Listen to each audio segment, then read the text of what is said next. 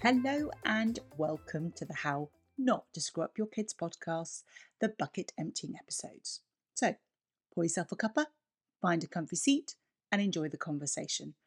I'm your host, Dr. Mary Han, psychologist and parenting expert. And in this episode, I think this is going to help you a little bit with bucket emptying. It doesn't seem an obvious one, but the question is, bribe or reward, are they the same thing? No.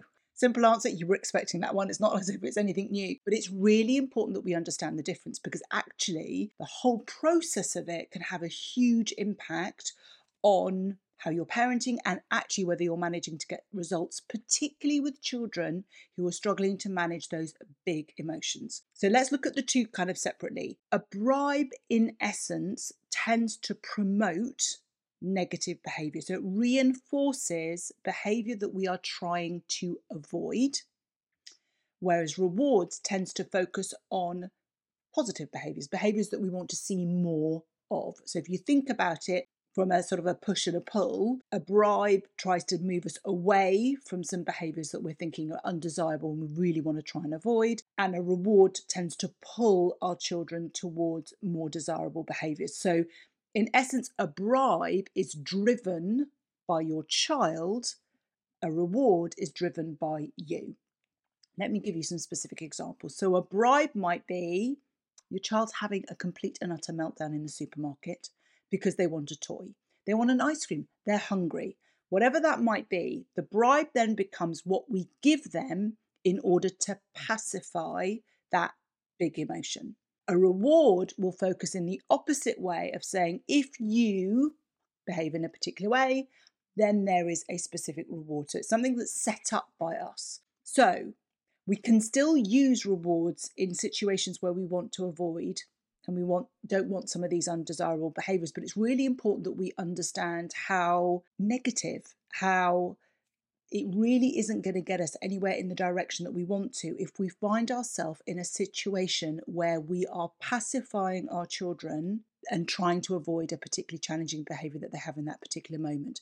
It's much better that we anticipate. So, for example, and I have seen this so many times, I say this with love, but situations where we're in public spaces, maybe you're meeting a friend for coffee and you're trying to have a chat and your child is just simply not playing with the toy that you brought with you, or they're not being quiet when you've taken them into work and you've got a couple of things to do.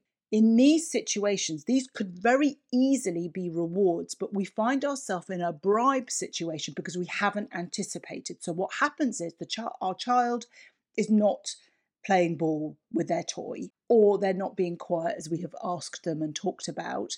And what we then do, because their behaviour is one that we don't want in that moment, is we then maybe give them our mobile phone or a device or an iPad, or we concede to something in order to have them behave in a way that allows us to do whatever it is that we're doing. So the first thing I want you to do is to be able to recognise that and how that isn't helpful, because the bottom line is what we reward, we reinforce, whether we want that or not. So what we then find is our children understand, and let's face it, they know the sweet spots. They know when we're on the phone, they know when we're trying to have a conversation, that those are the ideal opportunities to catch us at our weakest moment, to ask for those sweets that are in the cupboard, the packet of crisps that we don't normally allow them to have at certain times, the television, whatever it might be. So what we don't want to do is have that bribe situation. So instead, we need to set it up. We need to be the ones that are in control. And we can only do this effectively when we set things up, when we take the time to prepare, when we contemplate and reflect in advance. I'm going into work and I need to do this, and I need my child to be able to focus on something else. I'm going to take activity for plan A, B, C, and D so that I do not find myself in a situation where I'm bribing them with something. We're going on a long trip. How have we planned entertainment within the car? Have we got plan A, plan B, plan C, plan D? It's all about anticipating as much as we possibly can. Now, I know that life doesn't always happen in an ordered way and that we can't always plan everything. But I do think where we can really just give ourselves a few minutes to think about. And quite often we're caught up in routine things. We do similar things often. So even if you have a plan A, B, C, D for activities or events or travel where you have packs, you have things already pre-prepared, so that what you then do is you have a conversation with your child in advance. We are going to be on a long car journey. You are likely to get bored. So we need to make sure we have got various things that we can do to entertain us, because we are explaining now that your iPads can only be used for this segment of the journey, or you can't have your iPads at all. So it's really thinking through in advance. And to be honest with you, if you make that decision that, do you know what, I'm just going to let them have their digital devices. I'm going to let them have the things that I know that they're going to want, but we do those in advance, then we avoid this bribery of this. When I behave in this particular way, when I push my parents, these particular buttons for my parents, I get what I want. Because what we then do is we reinforce the kind of behaviours that we don't particularly want. So really we need to be thinking about how do we do this to make sure that we instill that reward mentality rather than this us knee-jerk reacting to our child's desires, and so the child drives the behaviour.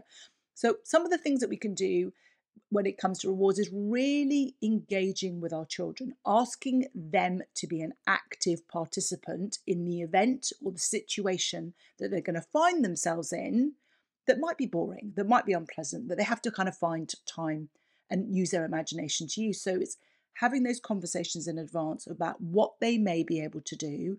What is their plan B? Some children will say, well, I'm really happy with my colouring book, or I'm really happy reading a book. Don't just accept that as is. So it's great, fabulous. That would be amazing if you're going to do colouring, or you're going to be drawing or sketching, or you're going to be reading a book the whole time. What happens if you get bored? Should we have a plan B? So that if you then get bored with what you're doing, you've got something else to do. And then if you get bored with that, what else have you got? And then we can focus on, and if you are able to keep yourself engaged, keep yourself occupied, do these things, then in exchange for that, there will be a particular reward. So that's the difference between those. There's a whole nother episode coming up as to actually whether we should be rewarding our children for all things. Are there some areas that we really shouldn't be rewarding, but having an expectation that our children should be doing it regardless? But more on that to follow. So if you have enjoyed this episode and you have found the tips useful and hopefully a bit insightful, then I would be ever so grateful if you could follow, rate and review this podcast so that others can find us and we can spread the love. So until next time.